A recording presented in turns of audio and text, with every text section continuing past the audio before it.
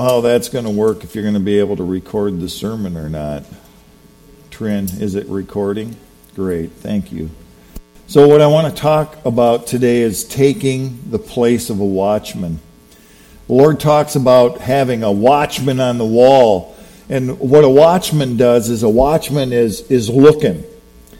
And it's looking for stuff that's coming, the enemy, to make sure that everyone's taken care of. Everyone else, usually there's watchmen on the wall, and they're there every 24/7. They're on the wall, and they're watching and protecting. But God also has a concept of a watchman on the wall as being a person who's seeing what's going on and speaking life into that situation, which we'll see in the passage of Scripture we get to. And it's going to be in the middle. I'm not going to start out there. But I wanted to talk about something that I see taking place at various levels. This has a lot of different applications, and you'll see what I mean. So, for example, long time ago, I can't remember how many years ago it was, we were having prayer meetings, and I was going to various prayer meetings in our church as well as other locations. And so we were going to these different prayer meetings, and I noticed what I considered to be a pattern in the prayer meetings is that many people were focusing on the negative. And so we were getting together, and it was like this. This was the gist of the prayers, and it would be like, oh God, our country's in such bad shape. There's so much violence. There's so much drugs. There's so much this. And oh God, there's so many homes being wrecked. There's so much this. And it seemed like person after person would just focus on the negative and never really come up with a solution or come up and really pray. They just go, God, take it away, kind of a thing, and they began to focus. And so what I did is one of our prayer meetings, I said, you know what, we're gonna start focusing on the positive, and we're gonna start focusing on the solution more than just focus. Because when we focus, sometimes I'd get out of those prayer meetings and I'd be depressed. Well, man, everything's falling apart. And, I'm going to tell you this. I don't know, your news viewing habits and all that kind of stuff, and your reading and all that stuff. But if you focus on the news and you focus on that, you're going to be depressed. You're going to think this nation stinks and everything's terrible, everything's bad, because it's the bad, terrible things that make news.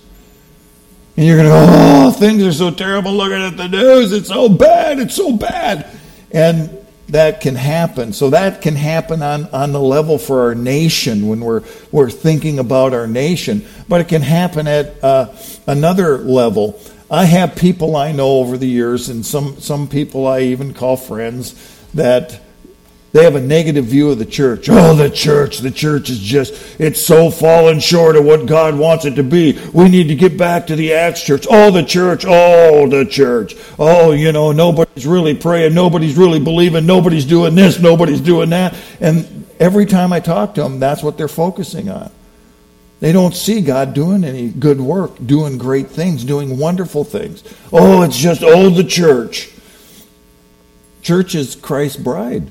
Come on, quit picking on her.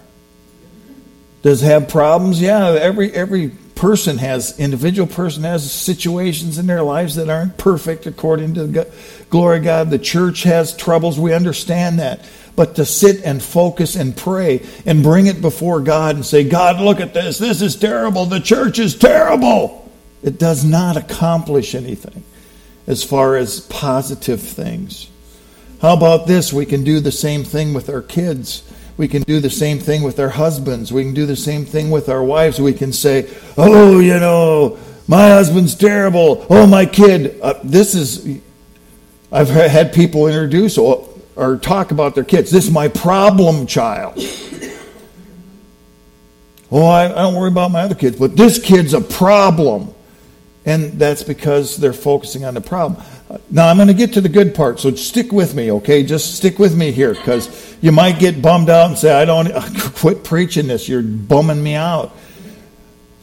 But what can happen, or even situations, relationships with parents, relationships with brothers and sisters, relationships outside of our family, all these things, they can be negative, and what happens is our eyes can get focused on the negative so that we fail to see any of the positive, and we fail to even proactively pray and move. And that's what God's calling us to be as watchmen on the wall. So we can see all these things. And here's what I want to say now that I've given you kind of an understanding. Situations at work, it doesn't have to be just family. Oh, everything's so bad, and everything's so terrible. All right. So when we do this, and it's natural when we're having struggles with individuals and relationships, when we're having difficulties or we're seeing our nation, it seems like it's falling apart, and things are just going the way that we don't want them to go. We can get so caught up in the negative behavior that we forget the promises of God. We can just look, and the reason being is because it's right there. And we have to deal with it. And it's there on a daily basis. You don't go, there's never a good news day. Is there? Have you ever heard it? Wouldn't it be nice if once a year we said good news and that's all you can put on there? It doesn't really matter what happens, what took place. Everything's good. Now there are good news stories, but the preponderance is negative. And especially depending on where you go for your news, super negative. And so what happens is this negative behavior begins to consume us. And it's easy to do because what we do is we see it before us day after day. And it just gets to be overwhelming. And so what happens is the more we focus in on the negative, the less we see the positive. The more we focus in and zero in on something, the more that it consumes our thinking. And so if you look for news, let's say, I'm not saying you do this, I'm just saying, but if I go, I used to do this, all right, I'd see a news article, oh, that looks interesting, and I'd start reading it, and then I'd go read 4 or 5 news things, and then I'd find out, okay, this guy was a mass murderer and he did this, and then I'd start reading about all the details. Why do I need to know the details of a mass murder? Why do I need to fill my brain with all the things? Why do I need to fill my brain with how he was thinking, how he did things, the exact way that he went and the exact way that he did? And so I would fill my mind with these things, and I'd find out it just was getting to be overwhelming to me, and I said, no, I can't do this anymore, and I just refused to do it. I'll see a headline and things like that. Of course, I do it for basic general information, like this took place here so you can pray for people in the situation, the circumstances, but I don't go trying to find out all these details because it begins to just consume me. And the more that we're consumed with all these kind of things, it overwhelms us and we don't see all the good that's going on. We don't see, oh, the church is terrible. Well, that's a generalization. There's so many good churches in America. There's so many good churches in this city. There's so many good people that are doing things for God and bringing people to know Him and to experience God. And so there's a lot of stuff going on. But if every time you talk to someone, all they can talk about is how bad the church is and how terrible things are, and if only we got back to the good old days. We're pressing in for the life of God. We're pressing in to see what He has because there's more and we know it. We're not experiencing the fullness of His salvation, but we're not knocking what we have because He's doing good things. He's doing good things.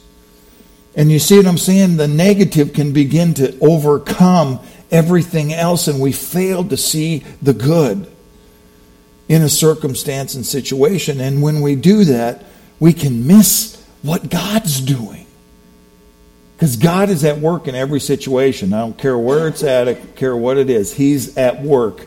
And He'll be more at work as we pray and intercede and move. He'll begin to do those things that take place. So then what happens now is that when we see this stuff all the time, or we have, well, I'll give you an example now. None of these illustrations are people from our church, so don't say, is he telling my story? is he telling me on me? No, I'm not. There's enough people that I know and minister to outside of this church that a lot of people. And so they come and they'll ask me stuff, or they'll say different things, or they'll ask for my advice, or they'll ask for prayer. I get calls, I get people all the time. So none of these are in the church. But guess what? You might be in a situation that's very similar, and so you're going to say, well, it sounds just like me. Well, no. Well, maybe it is, but it's not you. Okay, I just like to tell you that because, yeah, you're telling my stuff. I don't just like that. So I had one mom contact me, and she has a child that is totally consuming their family. This child has this, can't remember what they called it. It's a defiance thing, and and saying violent things, and saying they're going to kill family members, saying they're going to do all this, and all this stuff going on in their life, and happening there. And as I was talking to this mom, I said, well, we'll get to this in a minute, I guess, more detail. But I said, what are God's promises for your daughter? She goes, I don't know. Says, who does God say your daughter is? Well, I never thought about that. I said, I do for my other kids, but I don't for her. I said, that's because your focal point is on the behavior. And you're looking at the behavior, and you're not seeing the person. And that's so easy to do because we're so tired of the behavior. Especially if it's, this resistant thing, and they're doing things that are actually disturbing and consuming your whole family. And another, different ones, you name it. There are some of us in this room that know people who are addicted to drugs, and they're addicted to drugs, they're addicted to alcohol, they're addicted to other things. And it begins to consume a family, and a parent looks at their child and sees them walking down this road, and they're totally doing things, and their life's just being ruined by what they're going through. And all they can focus on is that kid, and all they can focus on is what they're doing. And the idea is, I got to stop this behavior, but there's something behind the behavior that needs to be touched, so the behavior will stop. Just quit. There's a reason people are doing the things they do. And a lot of times, we can just grow weary because we look at the situation.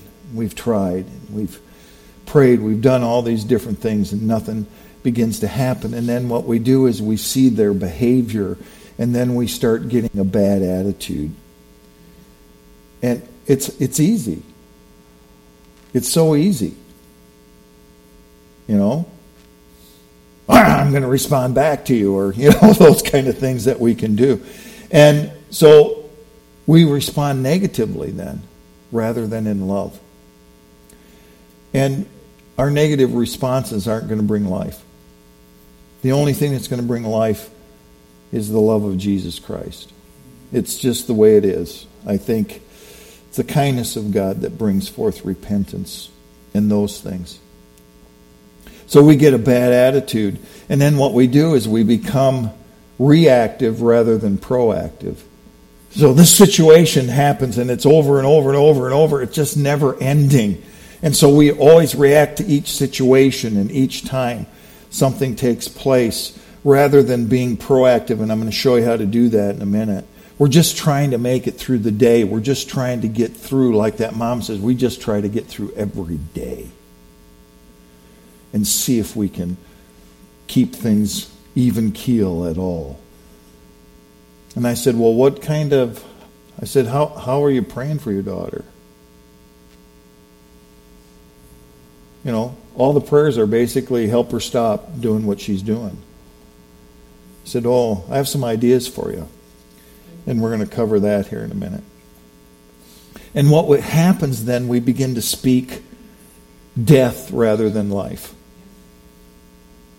We speak death rather than life. And we speak to people and we say, "You're this and you're that. You're a brat." You know, we say stuff, well, worse than that sometimes. But you know what I'm trying to say? Instead of saying that behavior that you're doing is not right, we go, "You're a brat. You're rebellious. You're this. You're that. You're this." And we've got them attitude towards them. And so when we speak to them, we're speaking death rather than life. All right. End of that part. Aren't you glad? But I got to get that part out.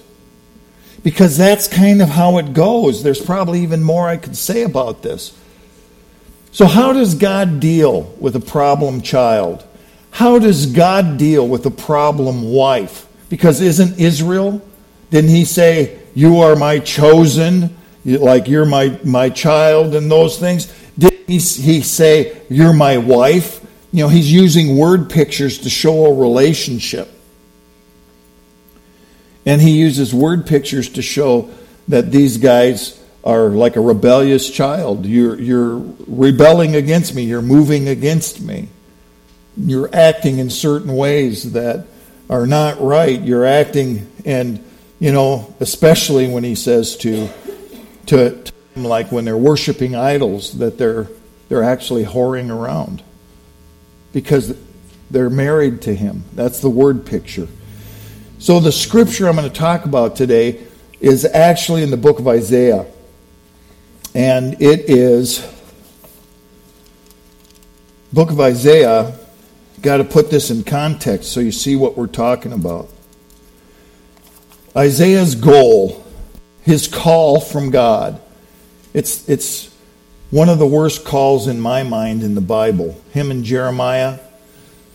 Because God says, "I want you to speak to this people, and I want you to speak to a people who will not listen to you. I want you to speak to them and tell them the same thing over and over and over in different ways, but I want you to speak to them over and over and over, but they will not listen to you.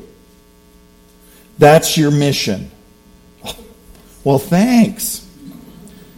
What about people liking you? What about people valuing your ministry? Well, his ministry was to speak to Israel that was rebelling against God, that was walking away from the covenant, and begin to speak that if you refuse to turn, there's going to be judgment that is going to come upon you. Your behavior's not right. Judgment is going to come upon you. You're going to be taken away to the land of Babylon. So this is the context. This is the context of a rebellious nation, a people that are not following after God, and he's speaking these words, and they're not listening. But God, here's how God is. He'll tell us something 25 times to try to help us turn. But that's why he's gracious. He's gracious and long-suffering. He doesn't just go, "Boop, that's it." Man, if that was the case, we'd all be gone. We would have no church right now. But he's gracious. He's long-suffering. He speaks to them over and over and over. But God, because he knows who they are, he says, even though I do this, they're not going to listen. But I'm going to do it because this is who I am. I want them to turn. I want them to respond to me. I want them to believe. I want them to come to me because that's what this relationship is all about. And so he seeks to bring them and to draw them. And then here's what the Lord says, Isaiah chapter 62. What does God do when he's looking to take care of like a rebellious people or a wife who's whoring around? First, God speaks his promises. And then God raises up watchmen. God speaks forth his promises. And by the way, these promises that he's going to speak to them are based upon the promises to Abraham, Isaac, and Jacob. Because Israel is the basis of the promise to Abraham, Isaac, and Jacob. So God's promises are piggybacked upon other promises. It's kind of cool. He brings these promises because of his original promise. Are you ready? This is good stuff now. Get ready. Light your hair on fire. Woohoo! Here we go. For Zion's sake. This is God speaking. You'll see in a minute, because I think verse 5 or whatever, or 6 lets us know who it is. Huh? Chapter 62. Isaiah 62. For Zion's sake, I will not keep silent. And for Jerusalem's sake, I will not keep quiet. Now, he's speaking about a city, but you realize people live in a city. He's not talking about the bricks and mortar. But he's talking about a location and a people who live within that. So he says, I will not keep silent, and for Jerusalem I will not keep quiet until her righteousness goes forth to brightness. God says, I'm going to keep speaking. I'm going to keep believing. I'm going to keep asking, on their behalf, that they listen and respond. See, God's given us an opportunity to respond to him. That's why things get so messed up, because we have a free will to choose. And so God says, I'm going to keep going till their righteousness goes forth like the brightness, her salvation like a torch that is burning. The nations will see your righteousness, all the kings your glory, and you will be called by a new name, which the mouth of the Lord will designate. You will be a crown of beauty in the hands of the Lord, a royal diadem in the hand of your God. It will no longer be said of you, forsaken, nor will the land any longer be called desolate, but you will be called, my delight is in her. That's a good name. My delight is in her. Your land married, for the Lord delights in you, and to him your land will be married. And for as a young man marries a virgin, so your sons will marry you. And as the bridegroom rejoices over the bride, so your God will rejoice over you. And here's where it comes. God's giving them these promises. He's talking to a rebellious people who are in idolatry. He's talking to people who are in the midst of all the things. Just like I'm saying, you look out and you see the situation in America. You look out and you see the situation in the church. You look out and you see the situation in your family. You see these things, and God says, I'm going to speak promises into those things. And he begins to speak, and he spoke those words. Then he says this, verse 6, on your walls, O Jerusalem, I have appointed watchmen. That's how we know it's God speaking. Because he is appointing. It's not Isaiah appointing them. God is appointing them.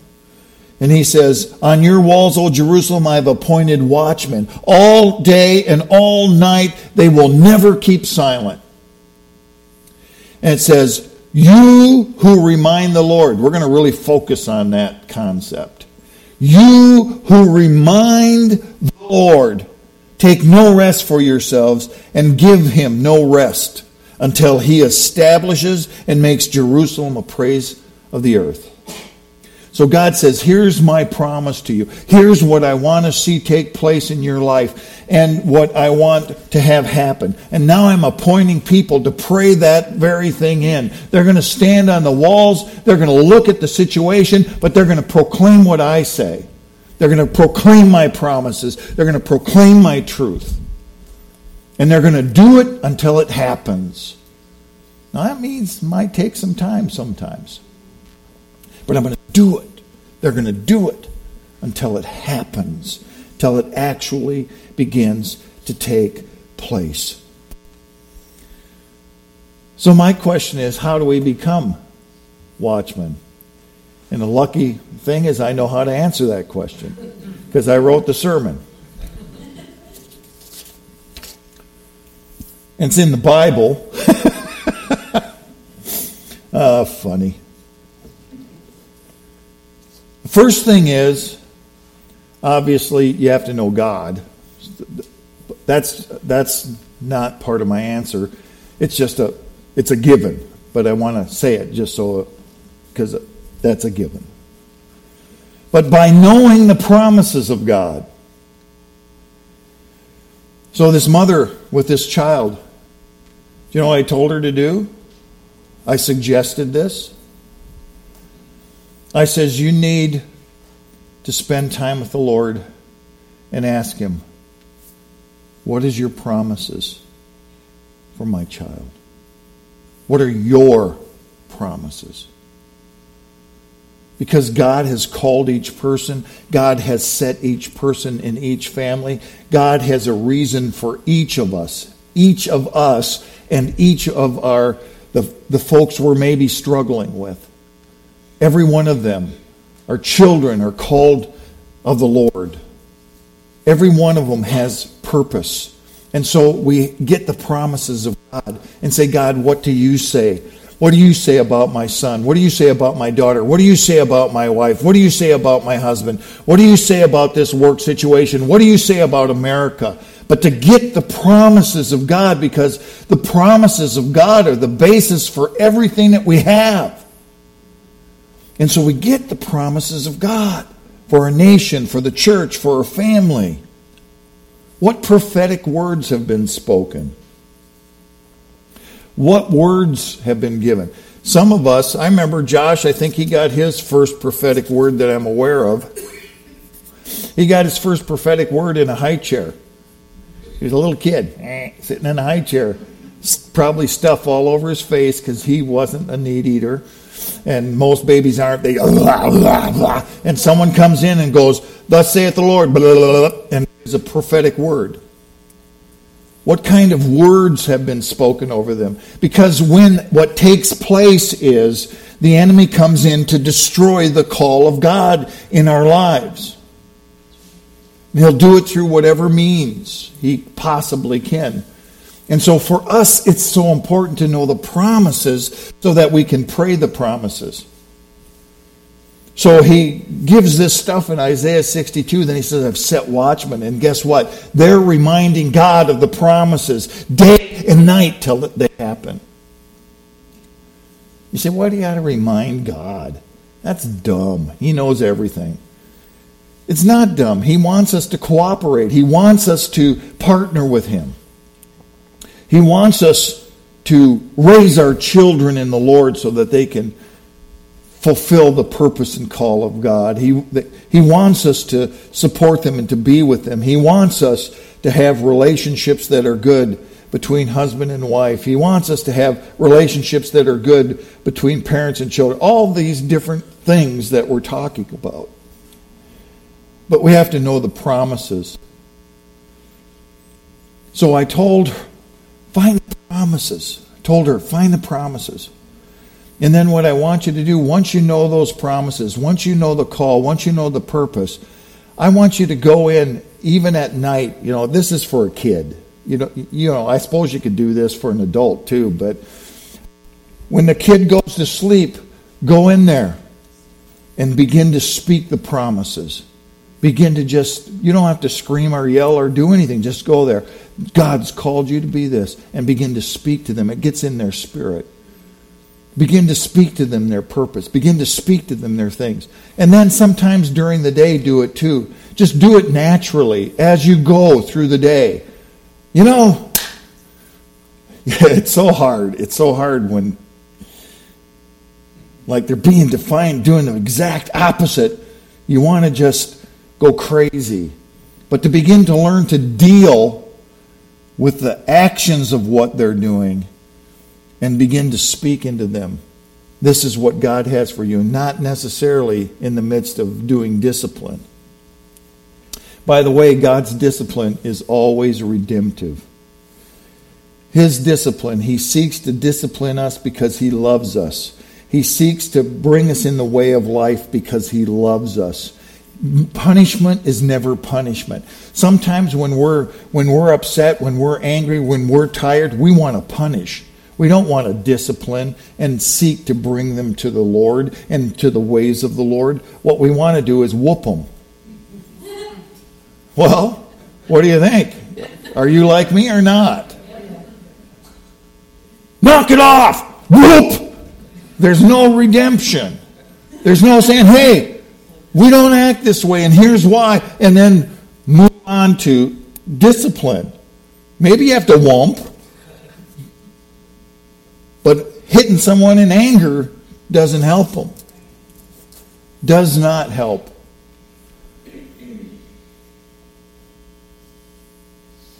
So I said, just go over, do those things, and then begin to just speak.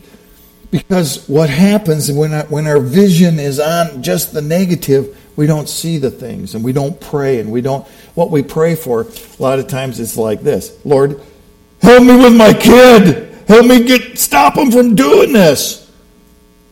But when we begin to pray proactively, when we begin to pray when we're not in the midst of a situation, and I take authority in the name of Jesus over this child. You've placed this child in my life. I take that authority as a parent, and I stand against every spirit working against them, every lie that's in their mind. And you know your kids, you know your husband, you know your wife, you know the things that they're believing that are lies, and to begin to take captive every thought that's not obedient to Christ, that doesn't line up with His truth. Even if they're not saved, it really doesn't matter, because we're seeking to pray God's purpose on them. And so you begin to battle in the spiritual realm, because the weapons of our warfare are not carnal, but they're mighty to the pulling down of strongholds. And so we say, in the name of Jesus, I break down every lie. And then, by the way, if you know the situations and the traumas that have been in a person's life, you can begin to pray even against those and against the triggers that are there that rise up within the person because of some traumatic experience that's been on their life. And you can begin to pray, God, just heal them from that, and begin to work in their lives. Begin to show them that they can make different choices, and begin to speak life to them. And begin to pray as a watchman and say, God, I'm calling you to remembrance. You said my child will be a prophet of God. You said my child will be one who goes to the nations. Or whatever. You know what I'm saying.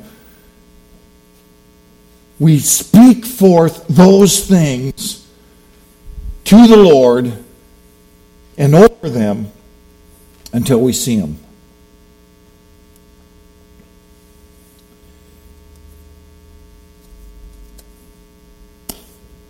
Okay.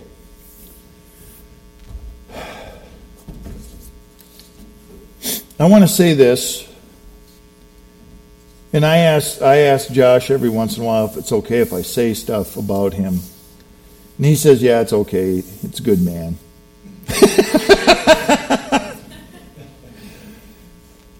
I've gone through this. I know what it's like. I've gone through it in a variety of different levels. Gone through it when my son, who's had prophetic words over him his whole life, that God was going to use him in a great way, that God was going to use him, and that he was going to touch people's lives and transform people's lives. And then when he's a teen, before he even hits his teens, something happens in his life where the enemy's coming against him, and then that his heart changes and he rebels and he goes his different way, and his mom and dad are so stressed out that you could almost play a violin on the cord in my neck because it's so taut. You could just play violin on that, only one note, but still it would be there. That I'm just so taut. All I can see is what he's doing, and it's driving me crazy. So I'm not just giving you la pie in the sky, feel great stuff. But unless we begin to attack the actual problem, we're not going to see the right answer. Until we're willing to begin to pray proactively and not just look at what our kids doing, not look at what our husband's doing, not look what our wife's doing, not just look at the negative things that our nation is doing, but begin to pray the solution. Then we can begin to expect to see some change. And who knows if it's going to be quick or not. God, just do it till you see it come about.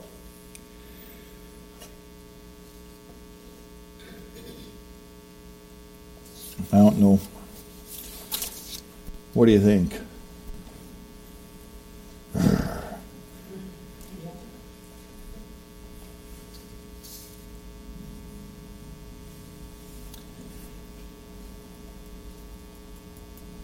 I never want to preach stuff that's just absolute perfection, where everything's perfect. And what I mean by everything's perfect, well, if you're following Jesus, then every person in your family knows Jesus, and every person in your family is 100% healed and whole, and everyone's so happy every second of the life. La, la, la, la, la, we love Jesus, and do all this stuff and try to communicate in a way that says everything has to be this absolute perfection level, because there's no such thing on earth. That's why Jesus is coming back. That's why Jesus is bringing a new heaven and a new earth. That's why Jesus is bringing new bodies.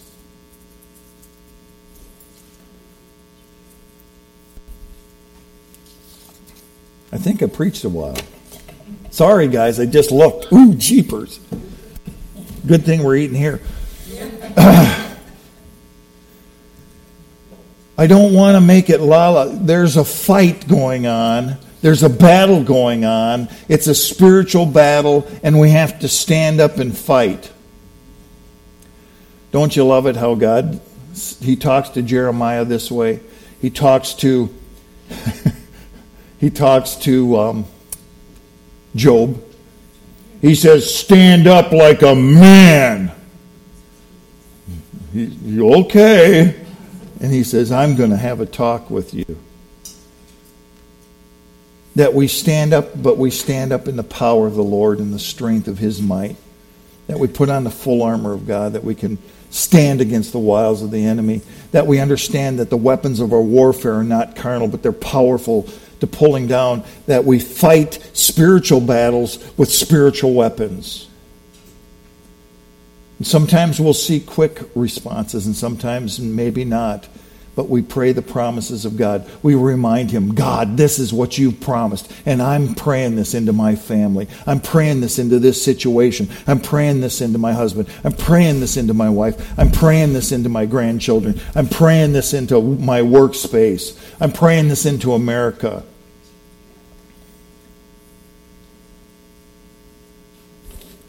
So we could sit together. I'm going to say one last thing, and then we're going to have communion, and then we're going to eat. Pray for people and then eat. Some people may be eating while I pray for people. I don't care. We're going to do it.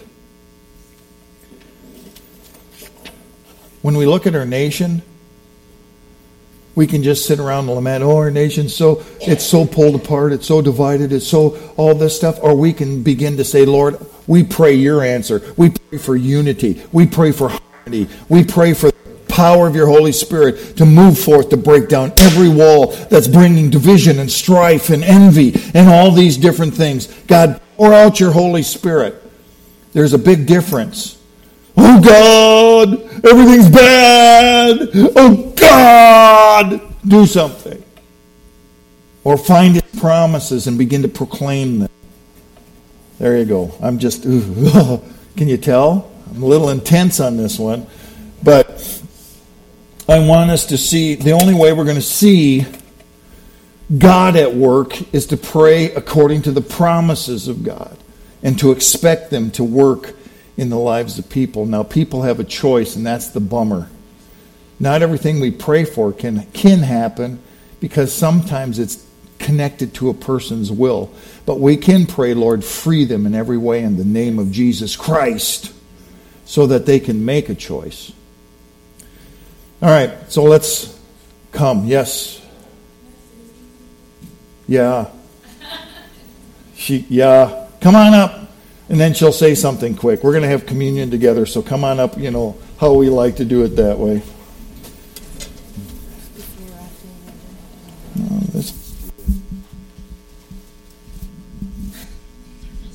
It's okay.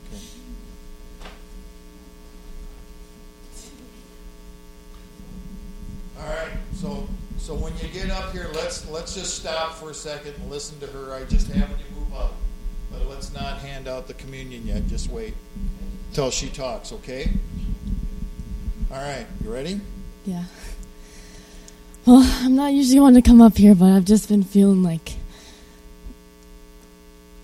God's telling me to come up here, and I've never really felt that. So I feel like I needed to listen, because I didn't earlier. So, it's emotional time of the month, so sorry.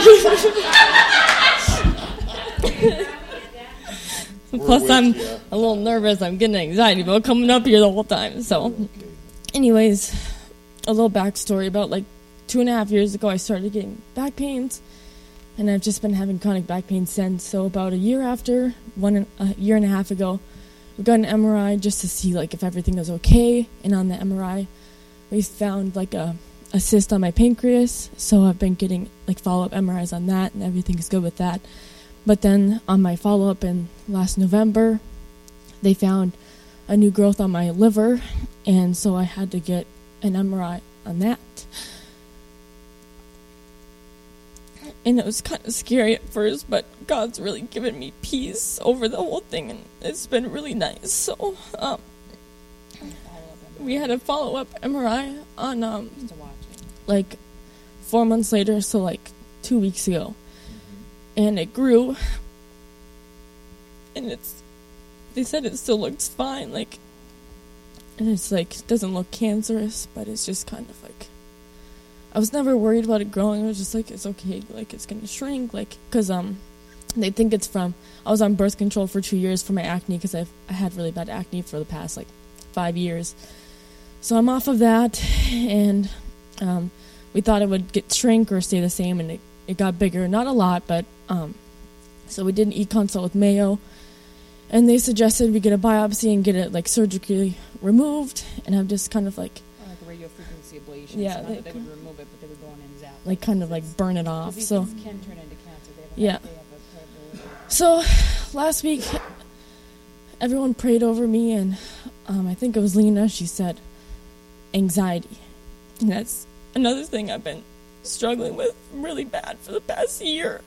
Just really bad anxiety, and I don't know why. And I just sometimes I just get physically ill, my body, I just shake, and I don't know why. So that's the main thing, is I just want healing over my anxiety, and I just am thankful that God's given me peace over the whole situation in my body. I'm not really worried about it. I don't really think about it, to be honest. It's just kind of scary talking about it, I guess. I just kind of pretend it's not happening, but I just I feel like God wants me to declare healing over myself, and I feel like He's been, He wants to heal me, and I just feel like at the end of May, I won't even need a surgery, because there'll be nothing to have surgery on. And I just feel like I needed to come up here and declare that, so...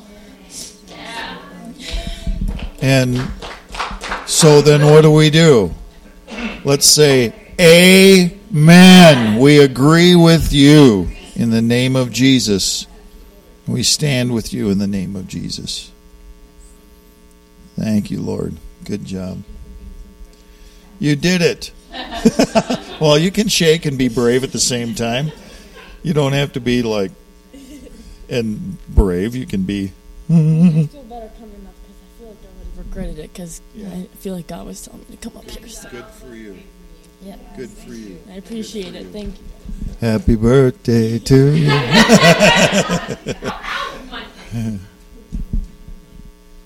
All right. Oh, Lena, I just love you. Hangry. No. Well, I'm willing to pray anytime. I'm available. Oh, God is good.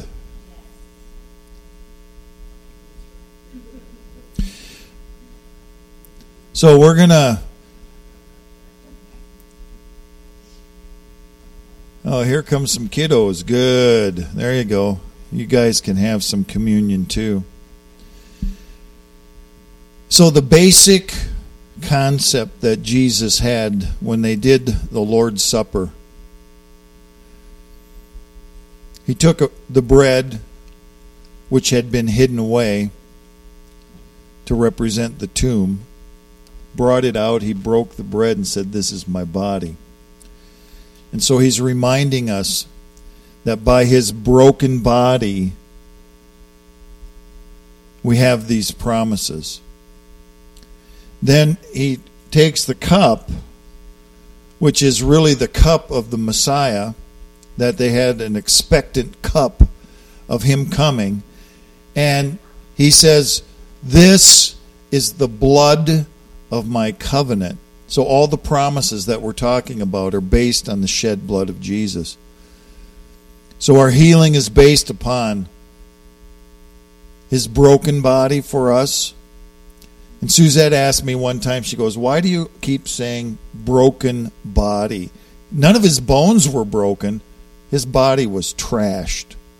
He was beaten, unrecognizable. He was beaten in the face. He was punched. He had his beard plucked out.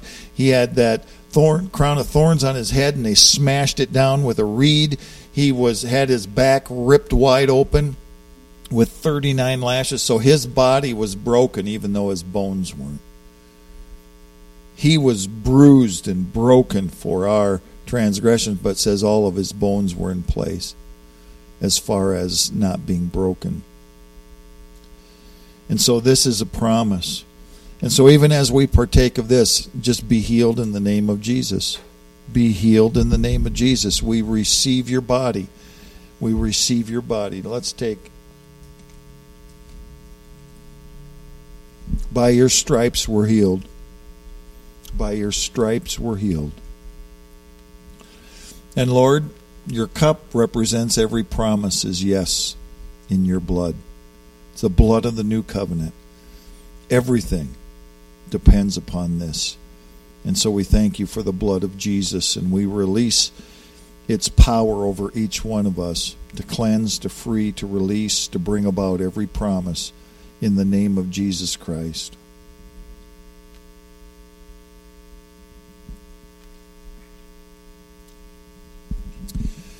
Now, how many people want prayer? Raise your hands if you would like prayer. So we got, raise it high. All right, so then see those hands? Let's keep them up. Grab somebody. Start praying for them. Just grab them. Make sure everyone gets someone to pray for them.